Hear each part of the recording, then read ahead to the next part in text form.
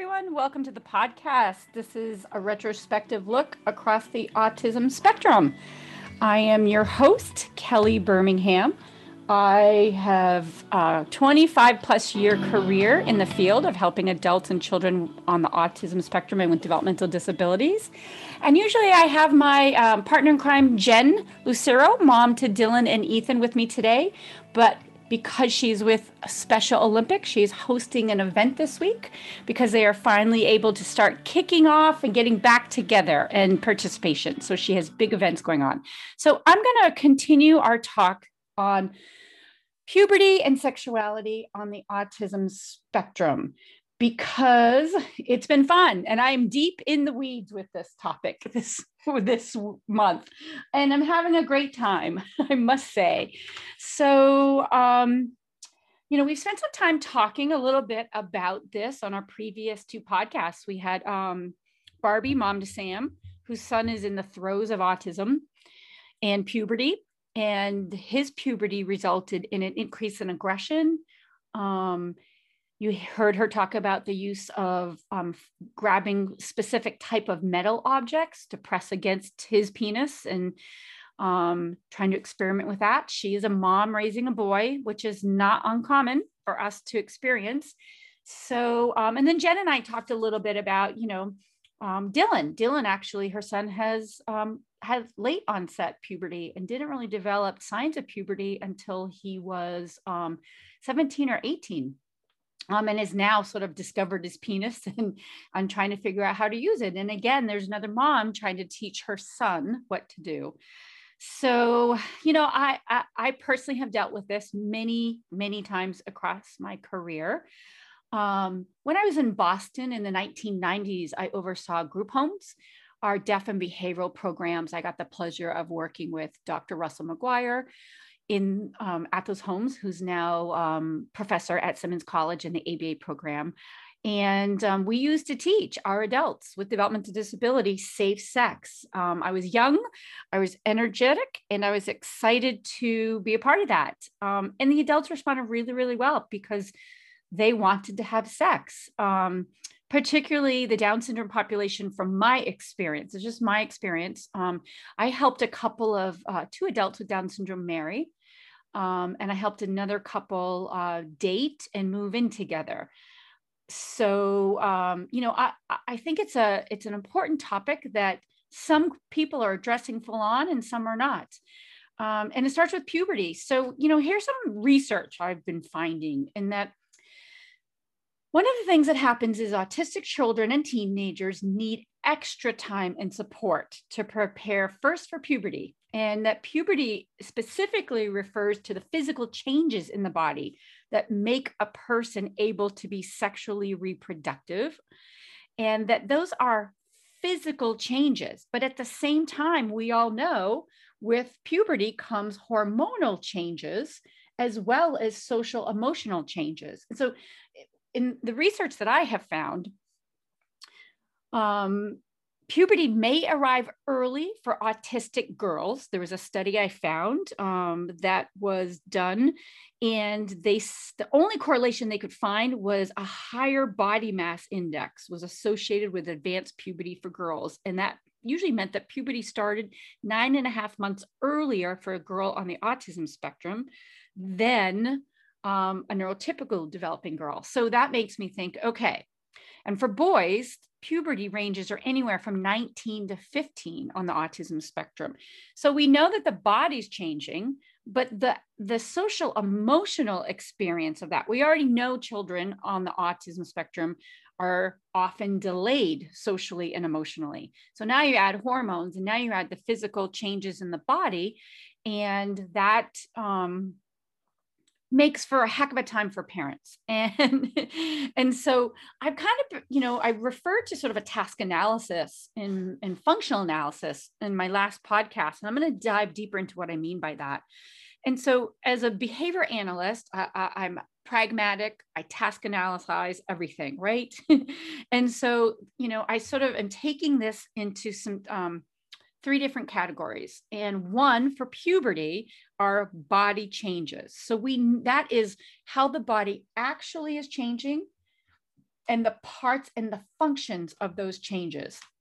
I have two books I've used forever, and they still hold true today for me when I'm addressing this. I can tell you when I was at UCI, School of Pediatrics in part of the Center for Autism and Neurodevelopment. It's called CAND. We developed actually puberty classes for girls on the autism spectrum and boys on the autism spectrum, and their parents were required to attend. It was a 5-week class that we ran. We ran probably 6 sets of those classes. They were free because of a grant we received, and we were able to write a blog about this on Autism Speaks website under their blog and ATN section, where those that are part of their autism treatment network, which is one of their center of excellences, participate on what's going on. And so we did in fact borrow from and adapt from the Autism Speaks puberty toolkit. There's a wonderful puberty toolkit. And we took that toolkit and we broke it down into weeks for the kids that we were teaching puberty on. So we sort of developed a puberty checklist and worked our way through all of the actual part changes and the supporting needs that go with those body changes. And then what comes inevitably intertwined with these body changes in puberty is hygiene. So the body changes, the actual physical changes, and hygiene become very intertwined. So I'm going to start there. So I'm going to tell you our puberty checklist looks like this. We have a check. Is hair developed under the arms? And if so, is that a problem that needs support or does not need support? Are there hair in the pubic areas? Is that an area that needs support from your ABA therapist and parent or does not need support? And by support, this might mean intertwined with hygiene, cleanliness, management of the pubic hair, as well as if any shaving or trimming is going to be involved. So going through our checklist, we look at hair on face, hair on chest or legs. Then we look at body odor along with armpits and an overall perspiration. Greasy hair, we know that the hormone changes often bring about greasier hair, which also leads to acne. Is there bad breath associated with puberty? And is there breast growth associated with puberty? And does that need to now start to be maintained through either exercise or having to wear a bra? Going on our puberty checklist, we have testicle and penis growth that we know happens. And trust me, I ask my husband lots. I don't have those parts, but I ask my husband lots of questions and I've read a lot about it. The nocturnal emission signs, menstruation signs of masturbation, which you heard both Jen and Barbie on our podcast talk about the signs of masturbation, as well as the use of masturbation, public and private, as well as the ability to masturbate to completion or to a manner that feels comfortable to the person. And I say that because I've worked with a lot of adolescents and adults that maybe are more impacted and have seen significant aggression and frustration over not being able to masturbate to successful completion or to a comfortable, happy feeling for that person. So that I say public and private masturbation, but I also mean satisfaction with masturbation. Then we also have touching of others and understanding that, and then saying no to others touching you. So that's what we do is we go through that checklist, and we, when we're teaching, we determine if there needs to be accommodations, modifications, and how we can best support that child and that parent through this process. So the hygiene ones are easier, right? So, if it's hair, the hair can maybe be left alone, or maybe it needs to just be cleaned, or maybe it needs to be trimmed. So it lends itself to overall hygiene. Is the child shaving, using deodorant, washing, combing hair, washing their face, brushing their teeth, right? Those are the easier ones to tackle. So those are the parts and functions of the body as well as their hygiene. Then we get into some of the other components about sexuality. And we'll start with self-sexuality and masturbation, which is common in adolescence and puberty, and the thought of public versus private and the actual teaching of masturbation. So let me talk just a little bit about sexuality. You know, we need to talk about sexuality, and I'm going to talk a little bit about the masturbation teaching component and some experiences I've had. Then I'm going to get into sort of the sex part. So let me just talk about teaching, menstruation. First of all, let's talk about menstruation. There are lots of books that can help with that. There are opportunities for moms or sisters or other caregivers that could model alongside and or video model. I had some success with a mom who video modeled her experience, and the daughter would watch that and copy it.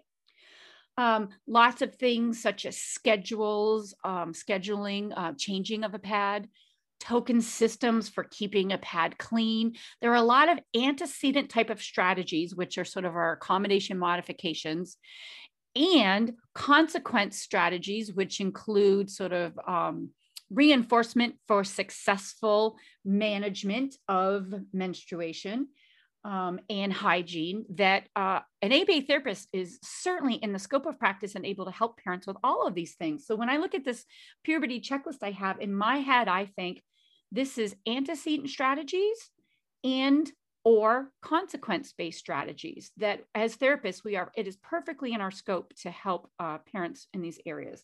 But when we get to masturbation, all right, let's go to nocturnal emissions. Usually whoever's changing the sheets in the bed, notice when that happens. We heard both the moms on our podcast previously talk about that. And so that's a sign that something's happening in the night. So then you need to start to either look for signs of masturbation to completion, or ask or talk about it. And, it is important for both, for all genders to feel satisfied with that successful completion. And so there are websites, there are social stories on YouTube. You can find things. I will tell you in my personal experience, I've often worked with dads, or male caregivers around working with their sons regarding masturbation. There was one time a dad I worked with, and he was so uncomfortable with this topic. His wife planned his favorite dinner, poured him a nice glass of wine, and I sat down with the two of them, and then we just talked. And we basically said, you have the parts, we don't have the parts. You know how to do this. You are going to have to find a way that's comfortable for you to talk about it or model it with your son. It also leads to the topic of sort of pornography. I'm making a generalization now, but in my career, I've had a high numbers of males that I've worked with who have asked me questions about masturbation, have come out in different forms in their sexuality and asking me questions, and also shared their interest and like for pornography. So, it's real. They're finding it probably. And so and people have different reactions about pornography. A lot of the kids that I've worked with personally prefer the animated kind of pornography. It has exaggerated body parts. It takes some of the personal part out of it. Is my experience from what they've shared. And so pornography may play a role in this if we need to, but we do need to make sure that this is something that our adolescents are doing and adults are doing safely. It makes me think of a story again in the group homes. I worked in a home, and there was a man in his 40s, and he liked to masturbate in his fecal matter, in his poop. And he was doing it in the bathroom and making a mess, or he was sneaking the fecal matter, the poop, into his bedroom and making a mess there. And at first there were programs in place to punish him for doing this, prohibit him from doing this. And what we ended up landing on and I felt so much better about this, was that he could continue that act. He would schedule time in the bathroom. He would do it in the tub. And then we set up a teaching plan for him to sanitize the tub when he was finished. And he did it. The process took about an hour and a half, but he did it. And I once took him and a couple of males to Florida. I was in Boston, to Disney World. And we rented a condominium for them that specifically had a tub and shower, because this man, it was part of his nighttime routine. And he did it there safely and very cleanly. So, it is one of those things that we have to think about. I also know a young man who was hurting himself trying to masturbate. He didn't know where to put his penis. He didn't know what would be safe or not safe. And he was getting cuts and tears in his penis. And again, it was a mom raising a son. But we were able to find a male cousin who helped talk, show, and model these kinds of things. So I personally think that this topic about self-sex and self-masturbation, especially in women, that's kind of a secret. A lot of women don't talk about it. But it is important to make sure that there is some safety and satisfaction in the experience. I'm going to share my top 3 books with you right now. My favorite, and these two address puberty. And in the puberty topic, they also include hygiene. So my favorite for girls is the American Girl book called The Care and Keeping of You, the Body Book for Girls. That is my absolute favorite. And there is a boy book. It's called Guy Stuff, the Body Book for Boys. Both of these, that one is by Dr. Kara Natterson. They're both on Amazon. And then I'm going to share my third favorite book. Is called Taking Care of Myself, a healthy hygiene, puberty, and personal curriculum for young people with autism and developmental disabilities, by Mary Rohrabel. And I will tell you, this is a book, and she does address the concept of masturbation. And she also wants something that I've always found super helpful, is the scheduling of masturbation time and setting up a private routine. And so she addresses both female and male masturbation and the private of this, and establishing the schedule, which to me, I don't know, I'm married and we schedule our time too. So made sense to me. So, once we get to that point, then we need to start talking about sex, the actual sex part. Now, as I mentioned, I have taught safe sex. I've had a number of young folks that I've worked with come out to me in various sexual manners. And I thought I'd talk about this article that came out just a few months ago in Spectrum News. And it was based on a study from the University of Cambridge, United Kingdom. And it was about gender diversity. And so I'll tell you that they describe gender diversity as an umbrella term to describe people whose gender identities, such as transgender, non-binary, or genderqueer, that they describe themselves that way, that may not match the sex with what they were born with. And then in this study, they surveyed almost 700,000 autistic folks. And that they found is that autistic people are more likely than neurotypical people to be gender diverse. And that gender diverse people are more likely to have autism. Now, that does not mean, and I've read some articles about that if you are, if you identify in this gender diversity category, that you're autistic.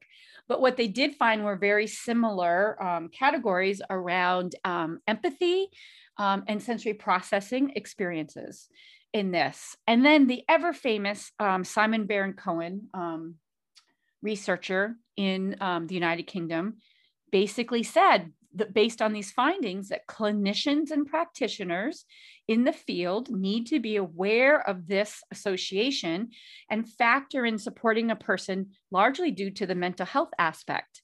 So let's go back to that. So we already know that as our adolescents on the autism spectrum are going through puberty, their social development is often several years, if not more, younger than their physical development.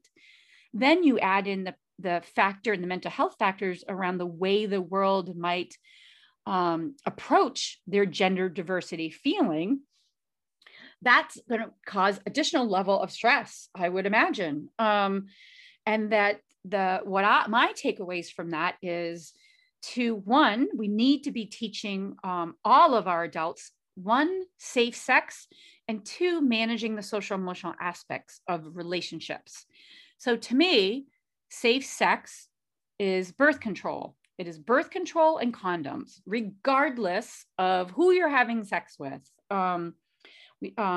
Unintended pregnancies are not a great idea, and STD transmission is not a great idea. So birth control and safe sex around condom use, to me, feels super important. So then let's go back to some of these gender diversity issues. I know I can talk a little about personally about someone in my life that I know who is on the autism spectrum, and early on began dating in her early 20s, went on dating websites and began dating. She Skyped. She did have men convince her to masturbate in front of them all via the computer while she was in the tub. And I sort of accidentally found out about it. But when talking with her about it, she enjoyed it. She enjoyed it very much. She said it made her body feel really good and could describe to me the tingling ways that it made her body feel. And she told me she liked it better because she didn't like her body to be touched by other people. And so we know sensory issues and sex for those on the autism spectrum play a factor. I've heard Dr. Stephen Shore talk about this probably 20 years ago. And so in that, we spent time just talking about the safetyness of this is a person you only know over the internet and what kind of information you could share or not share. So then we go back to our public and private locations and safety information that goes back to our stranger information, who can touch you and who can't touch you. So there's common themes, I think, regardless of how we feel about the sexuality. And that I think are important. Now, another time, the same person, the male did find out where she worked. Where she lived, and that male showed up. And they had been texting and at that point, Skyping. Zoom wasn't even a thing back then at this point, and felt like they knew each other really well. But when this person showed up, he very quickly started to try to touch her body. And one thing he did was put his arm around her shoulders, and she put her head on his shoulder. And then he rubbed her back, and then he put his hand on her butt, all in front of some people because the social nuances of public versus private weren't happening at that moment. But I was grateful because I could monitor the situation. And then they started to kiss. So when this situation ended, and her dad was full of scotch in another room, we talked, and this person in my life asked me why he touched her butt. She thought that was really odd and didn't understand why anyone would touch anyone's butt. And I had to share with her that he was probably testing to see if you let him touch, if you let him touch his butt, then he would then next move to the front where your vagina is. And she said to me, well, why didn't he just do that?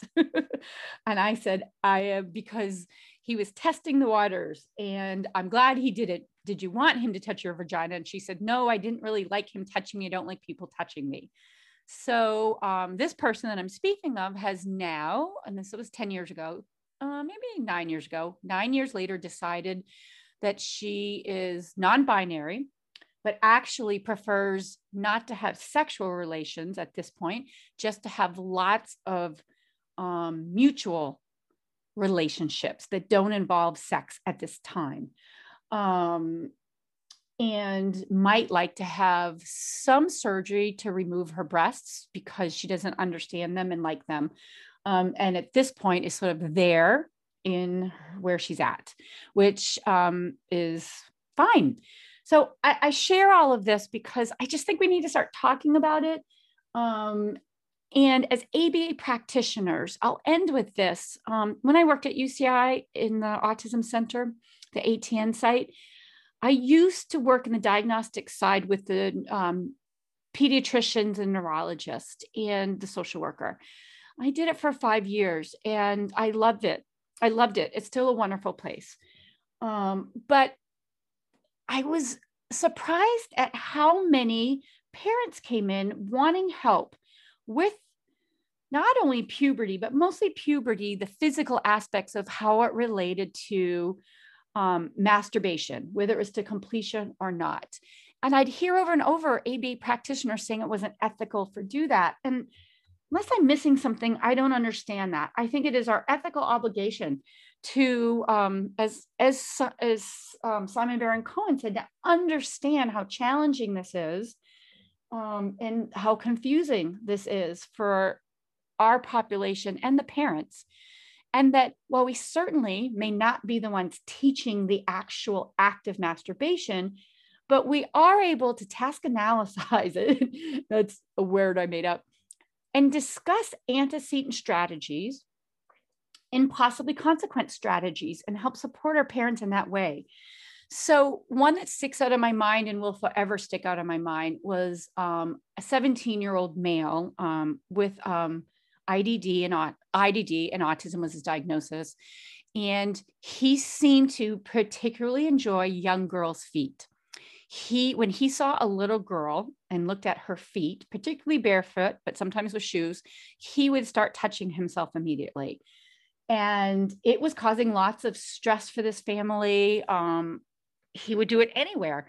And the ABA company at the time, despite my call to them and urging, would not address this as a part of their treatment plan. And in my mind, this feels to me like a pro-social behavior that we certainly can use antecedent strategies. And in my mind, for this, it would be social stories. The mom wanted him to stop doing it altogether. I don't know. I mean, that would involve, decreasing a response, which would involve technically maybe a punishing procedure, which is fine. In my mind, it warranted an initial, maybe a shaping procedure that he could be allowed to express those feelings, but it was the where and the how he went about it. And I just feel like that's okay. And parents listening, I urge you to share this if you have ABA practitioners saying, no, that's not in their, they can't address those things due to ethics, because I think we can. And ABA practitioners, I think if we look at these just like we do any other pro-social skill we're trying to teach and help a child or adult acquire, we don't have to be the ones doing it, but we can be the ones guiding it. And so we know there are some experts out there on this, more than I am, although I've been deep in this topic for a month. Any work by Dr. Peter Gerhard, I know he is, like, to me, the god and the guru about the different types of sexuality. I've learned a lot from him. I've learned a lot from the adults in my practice over the years. And then there's also a couple of sex ABA companies popping up. I've found one in St. Louis, Missouri recently. And I'm going to reach out to him and maybe I'll get him on our podcast. I'm also trying to get Dr. Gerhard on the podcast to dive a little bit deeper into this. But I thank you for indulging me with this. Jen will be back. We're going to talk to another parent about her experiences with puberty and sexuality. And if any of you are still out there listening to my podcast and have other ideas, send them my way. I appreciate it. Have a great day.